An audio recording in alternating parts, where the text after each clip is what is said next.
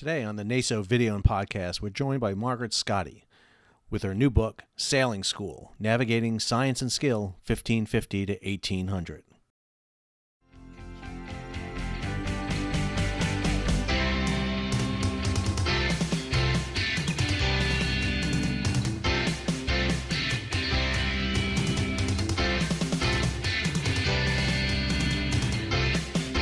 The North American Society for Oceanic History was created by maritime scholars who met in 1971 at the University of Maine.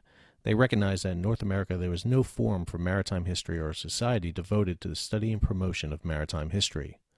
The aim of the original group of organizers was to create a diverse organization based initially on Canadian and American membership, which would gain the interest of others. Now there are members worldwide, and it is this diversity of membership that continues to make NASO a truly unique organization. 2020 marked the first year in recent memory that NASO was unable to meet, and therefore we bring historians, archaeologists, and students who are scheduled to present.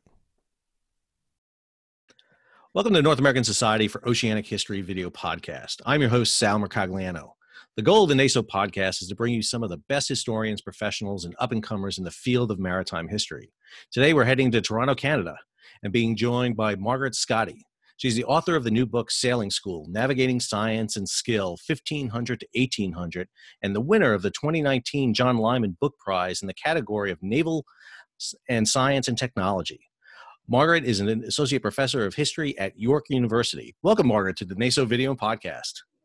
Thanks, Al. Happy to be here. I'm ecstatic to have you here, and as we were talking about just before the video began, I was a former merchant mariner, and so I absolutely just devoured the book, enjoyed it immensely. And the reason I'm holding this book up here is I brought props today, is I actually brought my books from when I was a maritime navigator. So I have my Bowditch, which is what you call this. This is the American Practical Navigator, my Bowditch. And I both back in the day when there was volume 1 and volume 2. Oof, and all of mine are marked up and edited like crazy with formulas and tables. And so I just, again, I went to school not thinking I'd ever need math when I went to college. Sat through high school like I'll never use trigonometry, and then became last ship I sailed on. I was navigator, and all I did was trig. That's all I did. So I should ask you: did you use like certain instruments instead of the trig, or you were like, no, I'm doing the math because the math gets me more accurate answers? Well, the funny story, and again, there's a great lead into this. So I graduated, and hate to give away my age, but I graduated in 1989. Yeah. And when we were doing celestial and terrestrial navigation, I remember my celestial teacher telling us now that, you need to know this for your license exam, but you'll never use this because electronics is coming out and we're going to have these satellite navigations, and you'll never do it. And the very first ship I sailed on, as soon as we got down in the Caribbean, we're down in the Caribbean after Hurricane Hugo had come through, and all our electronics went out. We had no electronics whatsoever, and we couldn't get it repairs, couldn't get anything. And so all we did was celestial and terrestrial navigation. And we didn't have, the great calculators like you have today with portable computers with you. So we were doing the trig, we were doing the, we were grabbing sun lines, moon lines, you name it. We were just, and it really actually made me a better navigator, because after that, I never relied on electronics when I could take a chance and get a sun line and do a evening star shoot. So what you talked about in this book, and again, let's get to you, not about me, this is about you, is how navigation developed during this period of time from 1550 to 1800. And I thought it was an amazing foray. You use a couple of historical examples. You go through a series of kind of vignette historical examples to talk about this. And I want to get your background. Why pick this topic? It's such a unique topic to really delve into, and we'll get into the details of it in a minute. But why this topic for your research? Well, a couple different answers. One is I have maritime family on both sides. My dad is from the Netherlands and grew up right on the river, the Rotte River, and loved boats. So we always would go and tour the harbor. And Rotterdam Harbor is, one of the most important and largest in the world. So there was definitely sort of a love of boats from the beginning. And then my mom is from the Maritimes in Canada, so Nova Scotia, and I spent a lot of time there. And I tried, learned to sail when I was a kid and forgot a lot of it. But the thing about learning to sail in Nova Scotia is the weather's not always great. So often we would be doing our, week of sailing camp, and it was entirely on land because it was too foggy to go out. So we tied a lot of knots. So anyways, so those are the sort of personal side of why I love this stuff. And then I was working for a rare book dealer, and we sold a lot of illustrated books and like really beautiful travel narratives or architecture or whatever. But we also sold some history of science books. And the thing was, they only sold if they had interesting engravings. Like if they had cool diagrams, that was easy to sell. And there was a whole little section of poor, ignored, left behind math textbooks. And I was like, wait, I think these math textbooks have a story. And then as I was applying to go to grad school, I was like, I think they have a story, but I'm not sure I want to spend 5 to 10 to however many years working on math textbooks. But could I combine sort of the navigation side, the love of sailing, with the book history? And it turns out that these navigation textbooks have a lot of the same stories, right? You kind of can hear who was the author. Well, odds were that he was, running a school and wanted to sell some stuff, right? Or maybe he'd invented an instrument. He thought he could get his students to buy it. So anyways, I kind of took the book history angle into navigation. So those are the two sides of my story.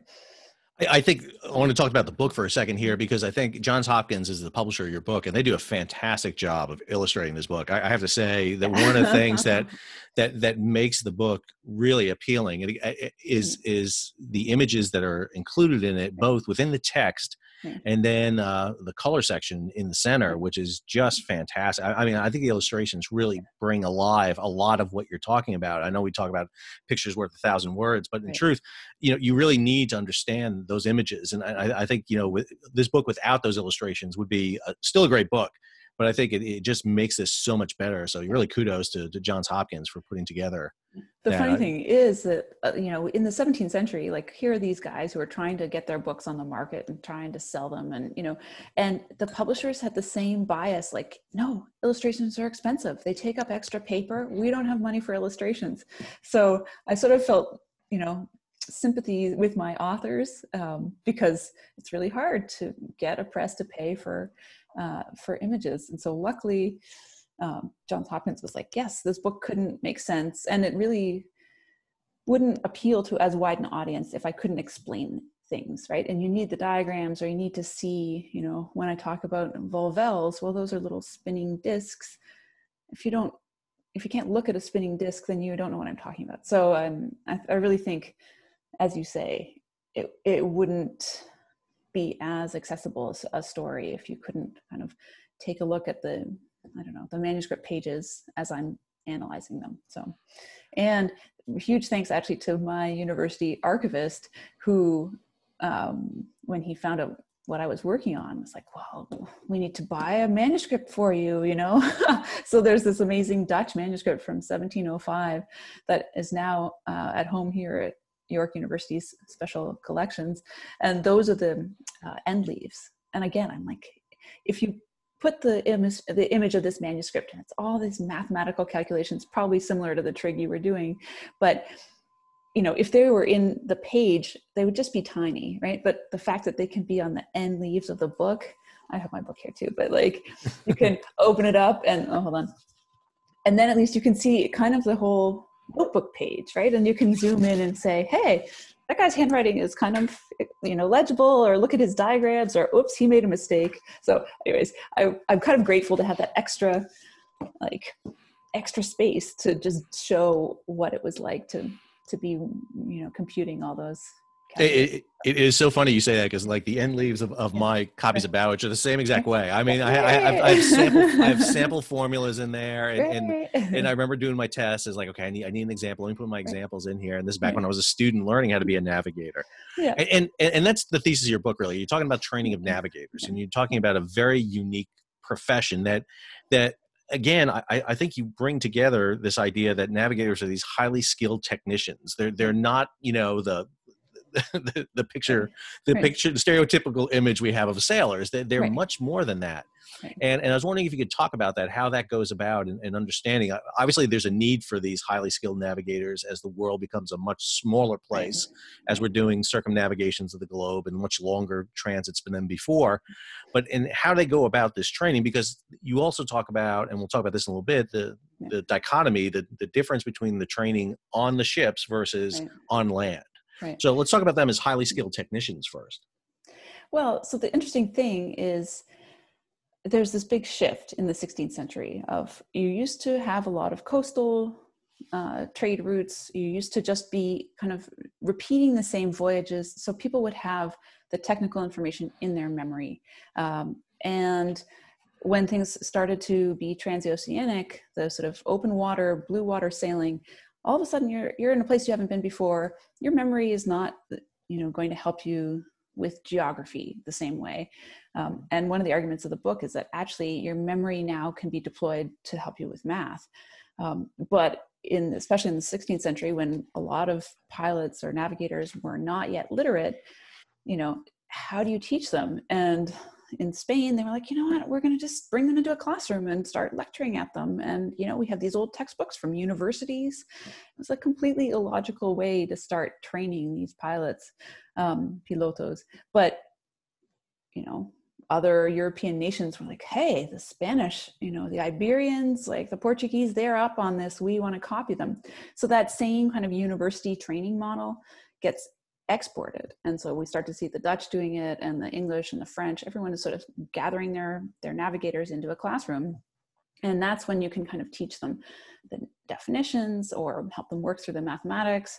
And so it didn't used to be a requirement that navigators be literate, but really by the 17th century, if you weren't, you were not going to climb up the ladder as quickly. And you needed to be able to pass an exam. And so then you start to find people are going to teach you the material you need to know on the exam. So there's a lot of early teaching to the test, which is kind of interesting.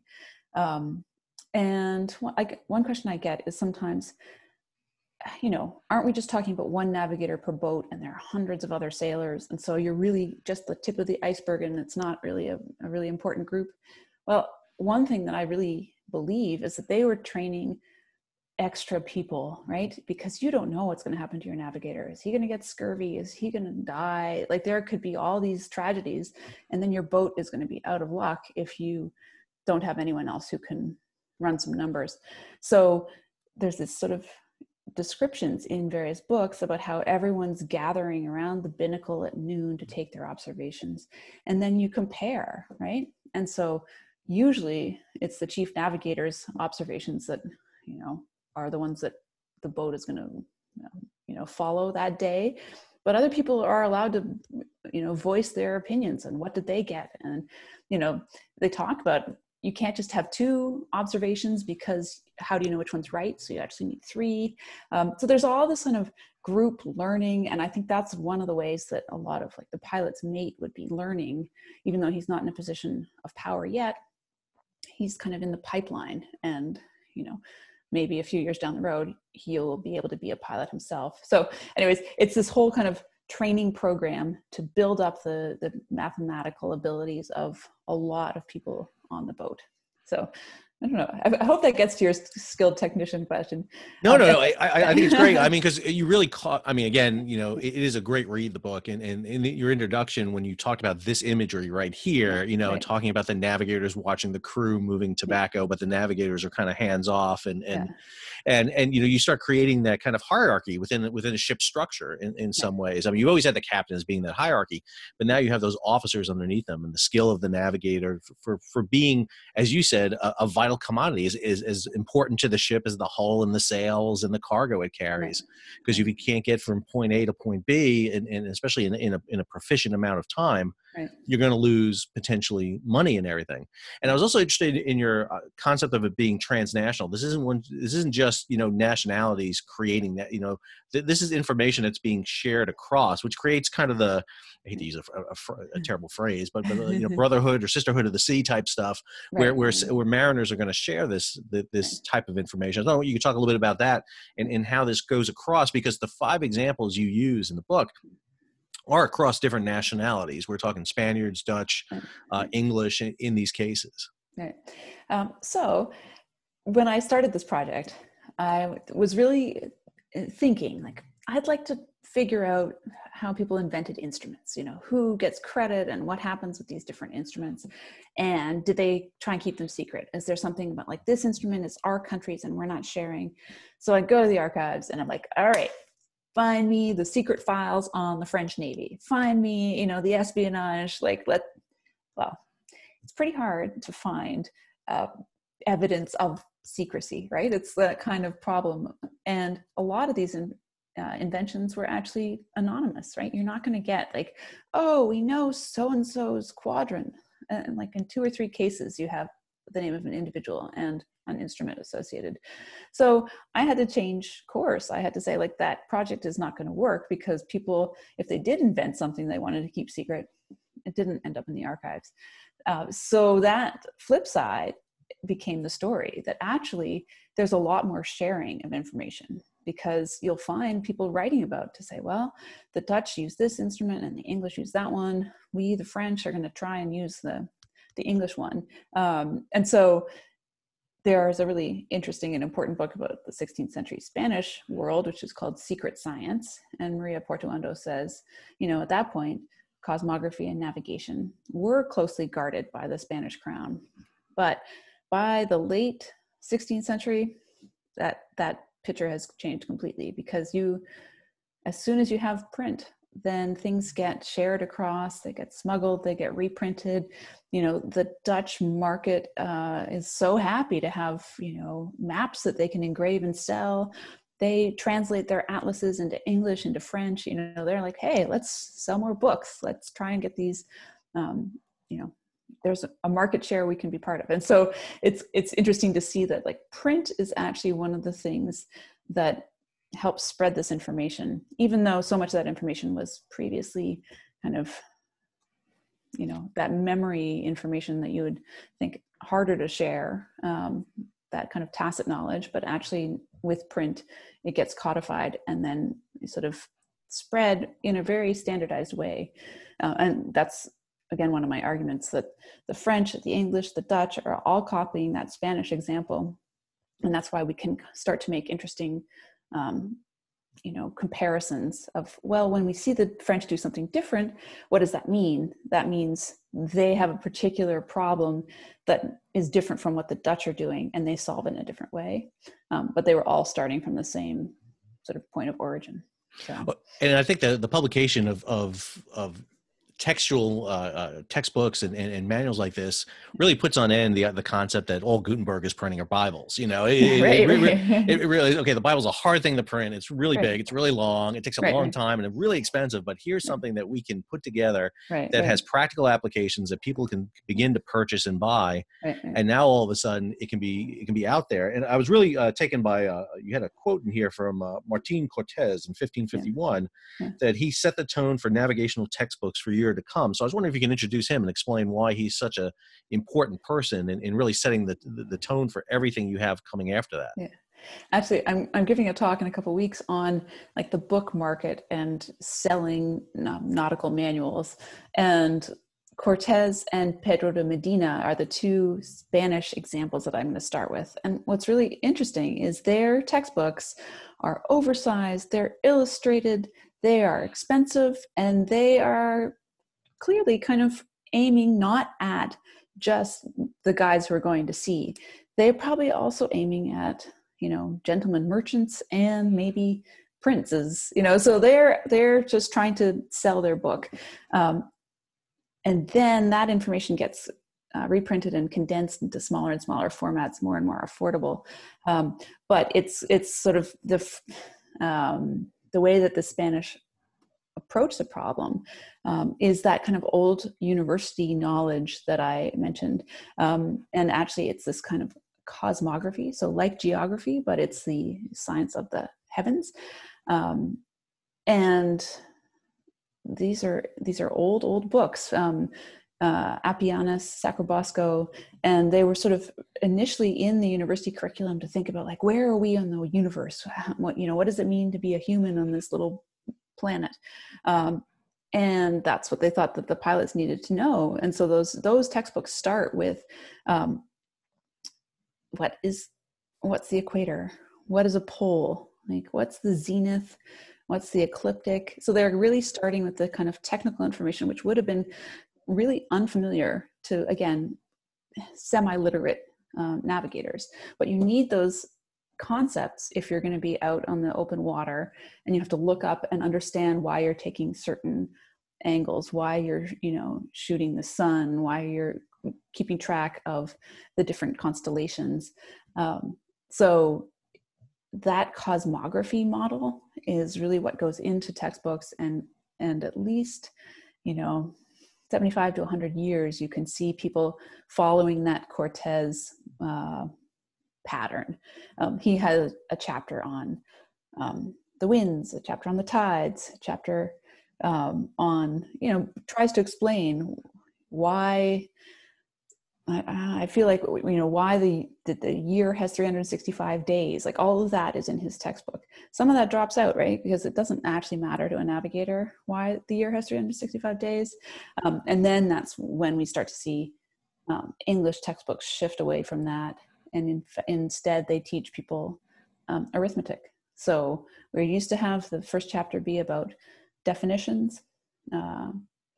By the 1680s, these textbooks are starting with addition, subtraction, multiplication, and division.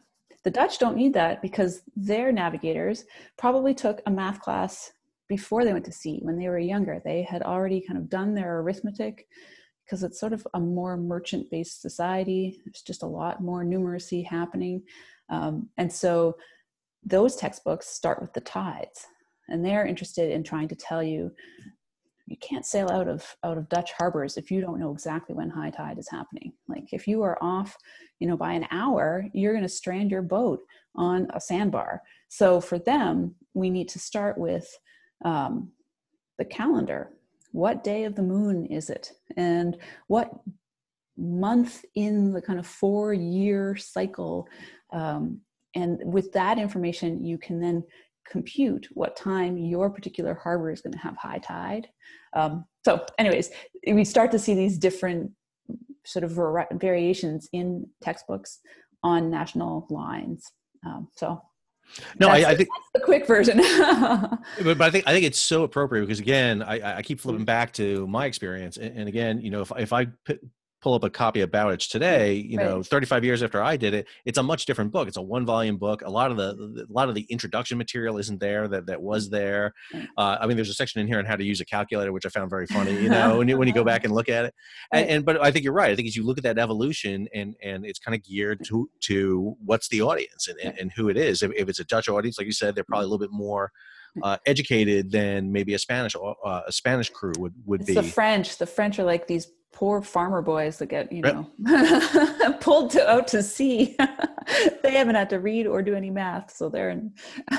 But so I'm glad you have the picture of Bowditch, and this Bowditch illustration's not in the book, but it's kind of the end point. I kind of take us up to the 19th century as a way of understanding, like, why did this information get codified in this way, right? Why is navigation taught this way? And so there's a tricky dance, because again, some people look at textbooks like they're not innovative. They're kind of old fashioned. They don't move. They don't evolve in the same way that other kind of books do.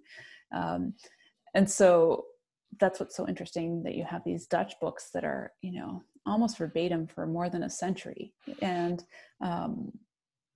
then within that, when you start to see changes, that's, again, what I think is cool.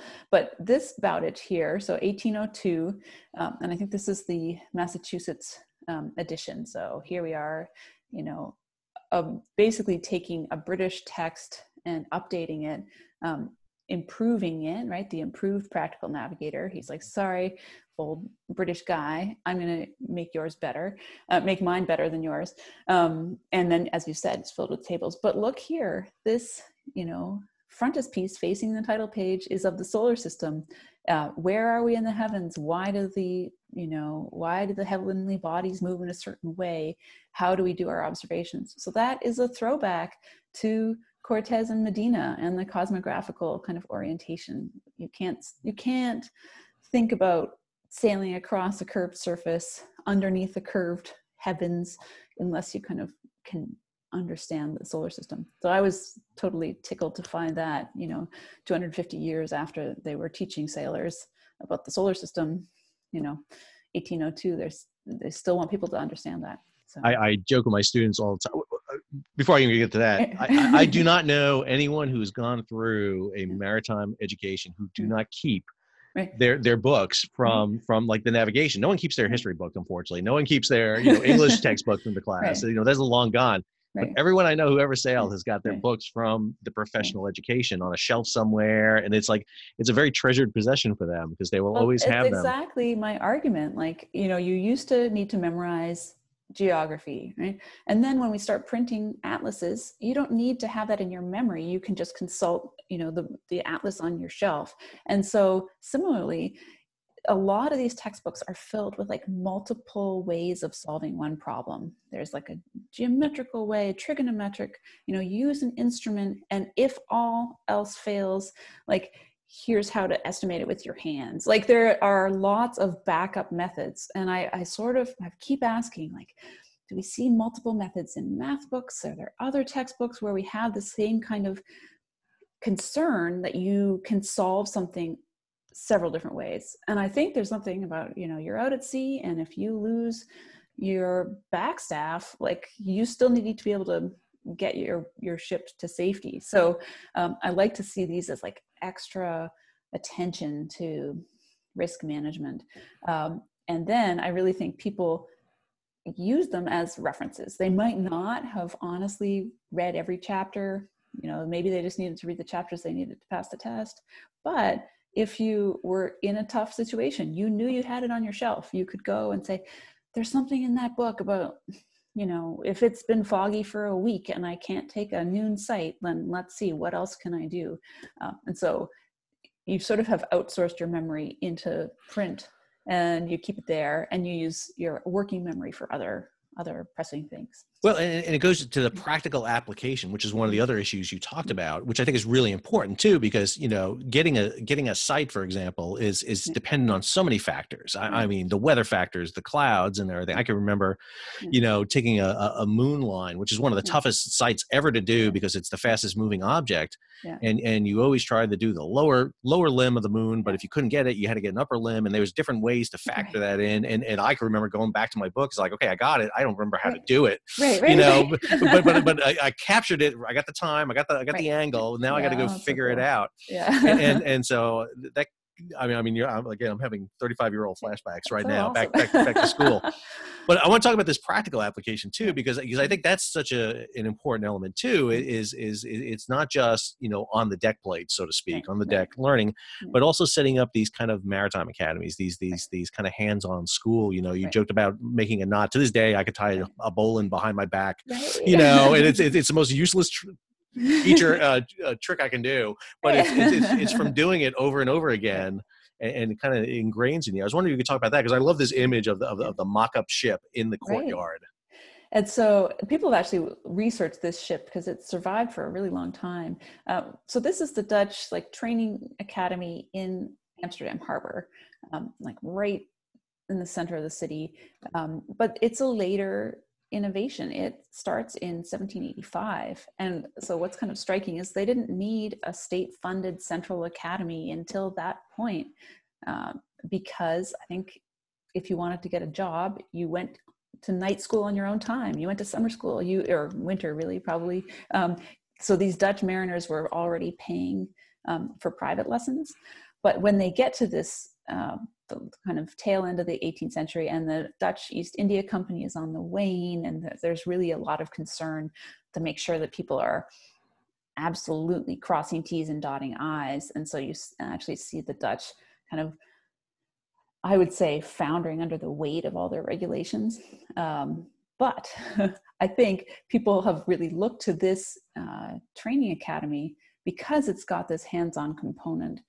So here I've tried to count how many people are in the rigging of this this ship, and then up on the roof there is sort of a platform where you can take observations. There's like an armillary sphere up there, so they probably were really taking sights on top of the building, easier than on the boat. But so this is a really interesting way of how do you test someone with like actual practical skills. When you look at the records of the English exams, they ask people, okay, so tie a knot for me, future lieutenant, tie, let's see, what would you do with the rigging?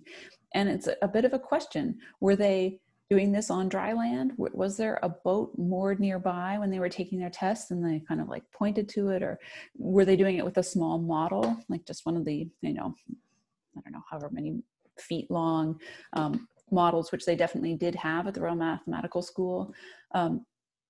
Is there anything comparable if you're tying tiny little knots on a tiny little model?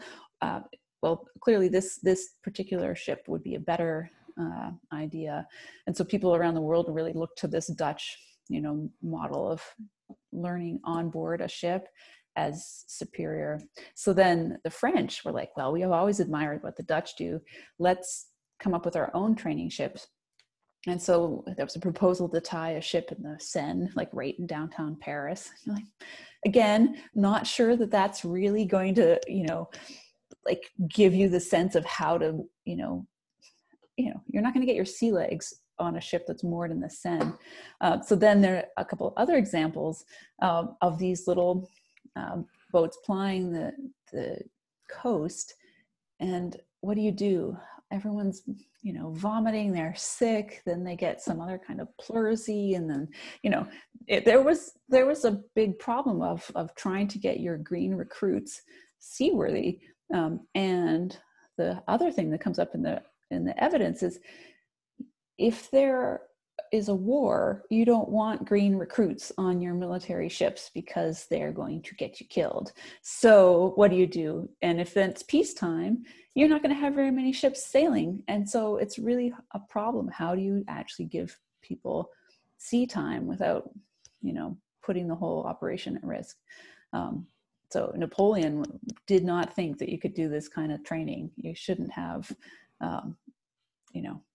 like, careful, keep your green mariners off the boats. So I think it's an interesting comparison today to like simulators and a lot of things that are used in maritime field today to train, which is really good. I mean, there's some fantastic simulators that allow you ship control and ship handling, and again, you just miss out on that one aspect of a ship rocking back and forth, the spray in your face, trying to get a sight, which can only be done when you're out in the middle of the ocean, or like you said, get green the first time you get seasick.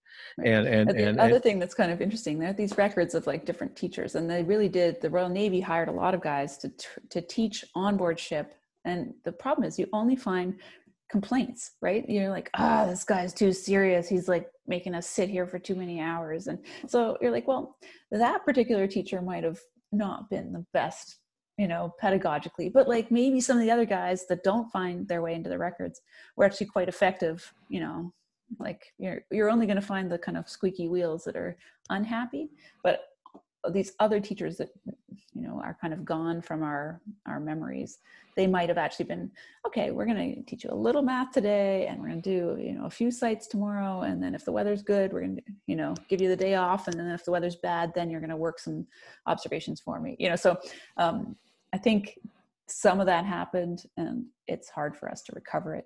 But. No, I think you're exactly right. I mean, my college experience was at State University of New York Maritime College, and in a 4-year college, and we did the classroom experience, and then every summer we took our school's training ship out for 2 months. Awesome. And I can remember being bored to death in the classroom and like this is terrible. But when you got out on the ship and all of a sudden you had to practically experience it, it was a much different aspect. I liked my teachers on the ship much more than my teachers in the classroom. I'm sure my teachers love hearing this now, but it's I think you get that practical experience, and you know, you're seeing how what you're learning is being applied directly, which I think is a unique thing in the maritime training aspect.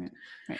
Your book is structured so you have a series of chapters, and you jump around. You start in Seville in 1552, you go to Amsterdam in 1600, Dieppe 1675, London 1683, and the Netherlands in 1710. I don't want to go through all of them, but I want to go to the end, because I think your last chapter is a really interesting one, because the chapter is entitled Lieutenant Rios is Put to the Test in the Southern Indian Ocean 1789, which I think is a great culmination of everything. And I wonder if you can talk about who Lieutenant Rios is and what happens to him as a kind of venue to talk about everything in the book. Yeah. So talking about like kind of archival serendipity, I turned my dissertation in April, or the last week of March. And then April, I fly to England. I'm going to a conference at Greenwich. I'm like super excited. This is awesome. Center of the world, Greenwich, England. I know, right? That's always the center of the world. Right. So I give my talk, which is on like the Spanish school system, and, you know, and then I've got extra time. So I'm like, I'm going to go to the archives, because I'm right here in the same building at, you know, the Royal Maritime Museum, National Maritime Museum, Royal Museums, Greenwich. And so into the Caird Library I go. And I'm like, well, I was here a few years ago. Let me see what else I didn't get in that first pass of their kind of relevant manuscript material that's both like navigation, but also mathematical. So I call up some things, and I find this whole set of documents by this Edward Rieu. And he is this lieutenant, but there's a lot of interesting stuff. And what I have kind of realized about him, he must have been super meticulous and like a really great record keeper. There's actually a letter from him to his mother. It says, "I've misplaced one of my important nautical workbooks. Can you please save it if you find it? Because it's got very important information." Well, lo and behold, it's in the collection at the Caird.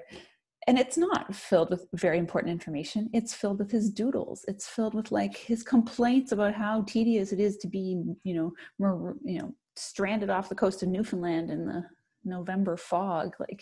But his mother saved it. And then ultimately after his death, all of his materials end up at the archives. And so that's why I actually have records of this young naval officer and the trigonometry homework he did when he was 14 years old. So he was from this family where his brothers went to the Army, but he was going to go to the Navy. And so he had what I think was probably private tutors at home. He does these beautiful, kind of perspectival views of ships, and he works through these math questions, saves it all. Then he gets to sail around the world with Captain Cook.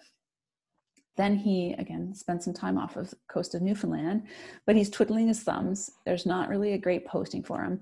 And then he's asked to be the captain of the second ship taking supplies to Botany Bay in Australia. And so there's been one transport with convicts, and they send those guys off to Australia. And then they realize, we're setting up this new penal colony. We need to supply it. So Rieu, you're in charge. And the Royal Society, Joseph Banks, kind of outfits the ship with a certain select number of livestock, rabbits, deer, cattle, sheep, and then also builds a little greenhouse on the deck. And in that greenhouse, there's like a whole sort of set of interesting and important plants that the British think that they should introduce to the Australian outback. And then supplies like hats and shoes and salt beef and wine, all this stuff. So this boat is like laden with things. There's only 24 convicts on this boat. And this is 1789. Rieu heads south from England, puts in at Cape Town, and basically gets fresh water. This is December, and the goal is to head south to Botany Bay / Sydney. So we don't know exactly what happens. We don't know why, but within a few weeks of leaving port, they're low on water. And I don't know if it's that the livestock was drinking too much or what, but Rieu notices this iceberg And he's like, oh, well, I remember Captain Cook, when he saw an iceberg, went and harvested floating chunks of ice. Let's try that. So Sal, the next time you're in the Southern Indian Ocean and short of water, guess what? I don't know, drink ale, but like, don't go after the iceberg, the floating ice chunks, not a good idea. So anyways, they get too close to the iceberg and a huge chunk of it, hives off and staves in the stern, takes out the rudder. And so Ryu swings into action. And this is kind of remarkable because we have blow by blow record of what he does. And he divides people into two groups and he says, pump, we've got 5 pumps. One's not very good. Okay, so we've got 4 pumps. The pumps keep breaking. Don't worry. You guys have got this. Meanwhile, people are actually like leaping off the boat, getting drunk and just abandoning ship. It's Christmas Eve. It's got to be cold. Like, it's just, horrendous, right? And so as many people as can get into the ship's boats. Most of them are not seen again, but one of these boats does make it and is rescued by a passing French vessel. So, of course, Ryu stayed with the ship, right? He kind of gives this impassioned speech about how he's going to, oversee the Guardian, keep her afloat. And so then the master is on the smaller boat that had been rescued, and he sends a report to the papers in London to say, well, Edward Ryu has gone down with the Guardian, it's very sad. That, I think it was April that things got published, right? So this accident happened in December. It just took that long for the word to get back to the press. 4 days later, a new letter arrives in London and gets printed and says, hey, the Guardian didn't go down. Edward Ryu and the whole ship made it back to South Africa. And so basically there was 2 months where he was, keeping this crippled ship as close to on course as he could. He was going back to his reference library to try and make sure. He was pouring through where had Cook been? Is he going to hit Madagascar? Because he doesn't know much about Madagascar. I mean, he's got one guy on board who had rounded the Cape before. And so they're really hoping that they end up somewhere that they can manage. And fortunately, the ship must have just drifted, or, it wasn't drifting, but, just made it west enough that they missed the really treacherous water at the Cape. And end up back in Table Bay almost 2 months after they had this huge accident. So it's an amazing story. It's why right? I wanted you to share it.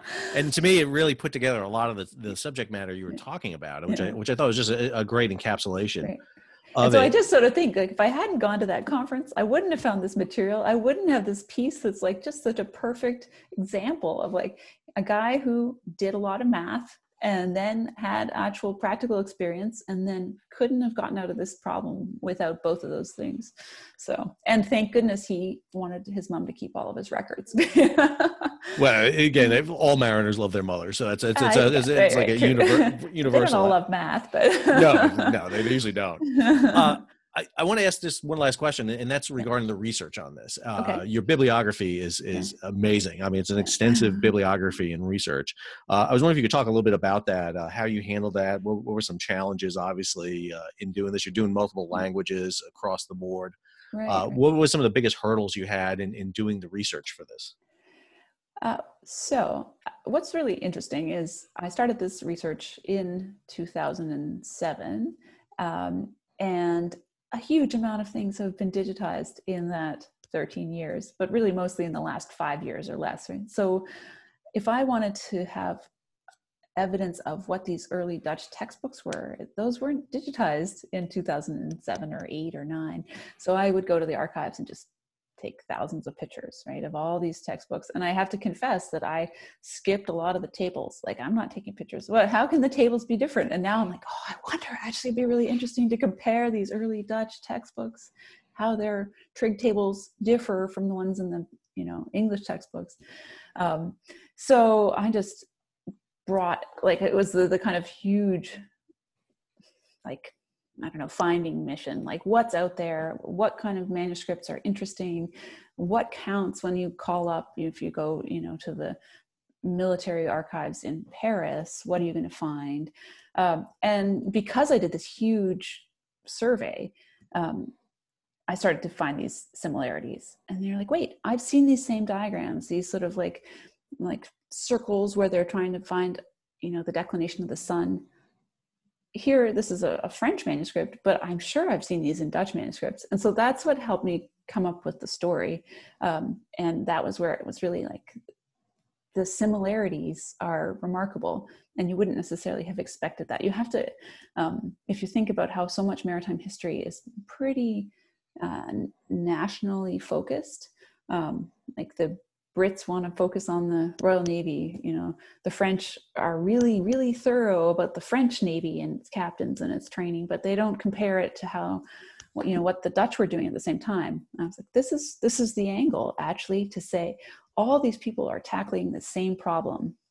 And I wouldn't have realized that if I hadn't just gone into every archive and called up everything that had to do with navigation. So it was a very long and big project, but really, I think, satisfying. So no, and like I said, I think it brings up a universality too of how commerce and navigation is universal. Even though we get so fixated in mercantilism and this empire building of these individual nations, this aspect of it really crosses those national lines, which I thought was a very salient point, because these mariners have got to learn how to overcome new challenges and deal with, transoceanic voyages and multi-oceanic voyages, not just one ocean, but multiple oceans, and what they can learn from each other and what they can cull from each other to get a leap over them and continually kind of go back and forth, which is, very much business and economics today in the maritime industry. Right.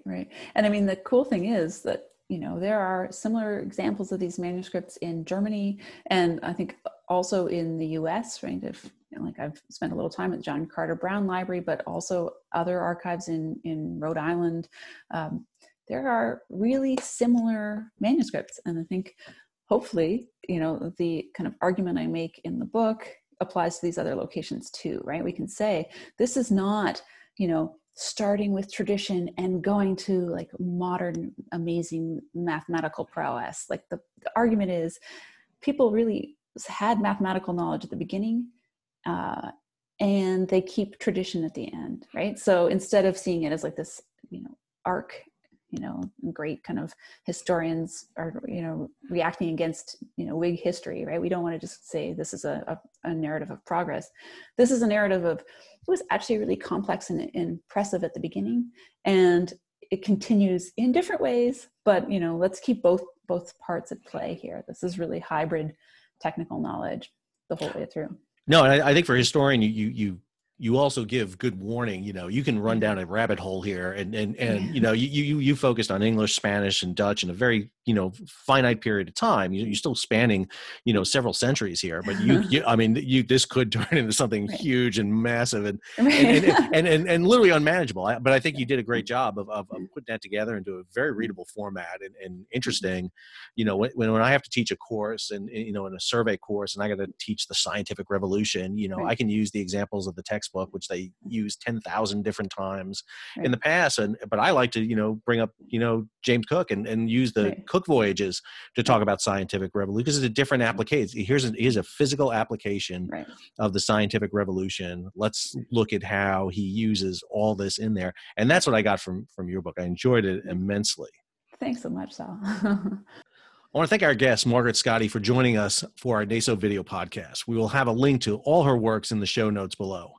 If you liked our video podcast, be sure to click like on YouTube or give it 5 stars on your podcast provider. Please subscribe to our channel to receive updates as we continue to interview maritime historians. You can follow NASO on Facebook or on Twitter at NASO_history. The best way to follow NASO is to become a member. As such, you receive our newsletter, our quarterly journal, The Northern Mariner, which we publish jointly with the Canadian Nautical Research Society. You can go to www.naso.org and click on membership to join. Until our next talk, keep sailing.